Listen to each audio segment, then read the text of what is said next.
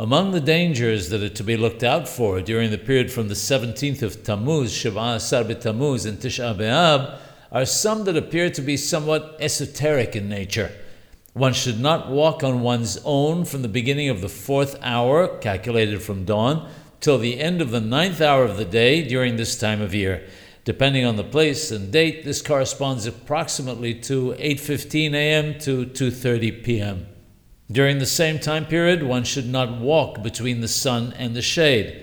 This applies to walking, but not driving. Clearly, driving while trying to dodge the spot where the sun ends and the shade begins would be a danger in itself.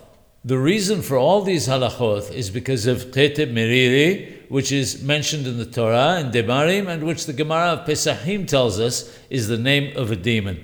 It's commonly found where the sun meets the shade.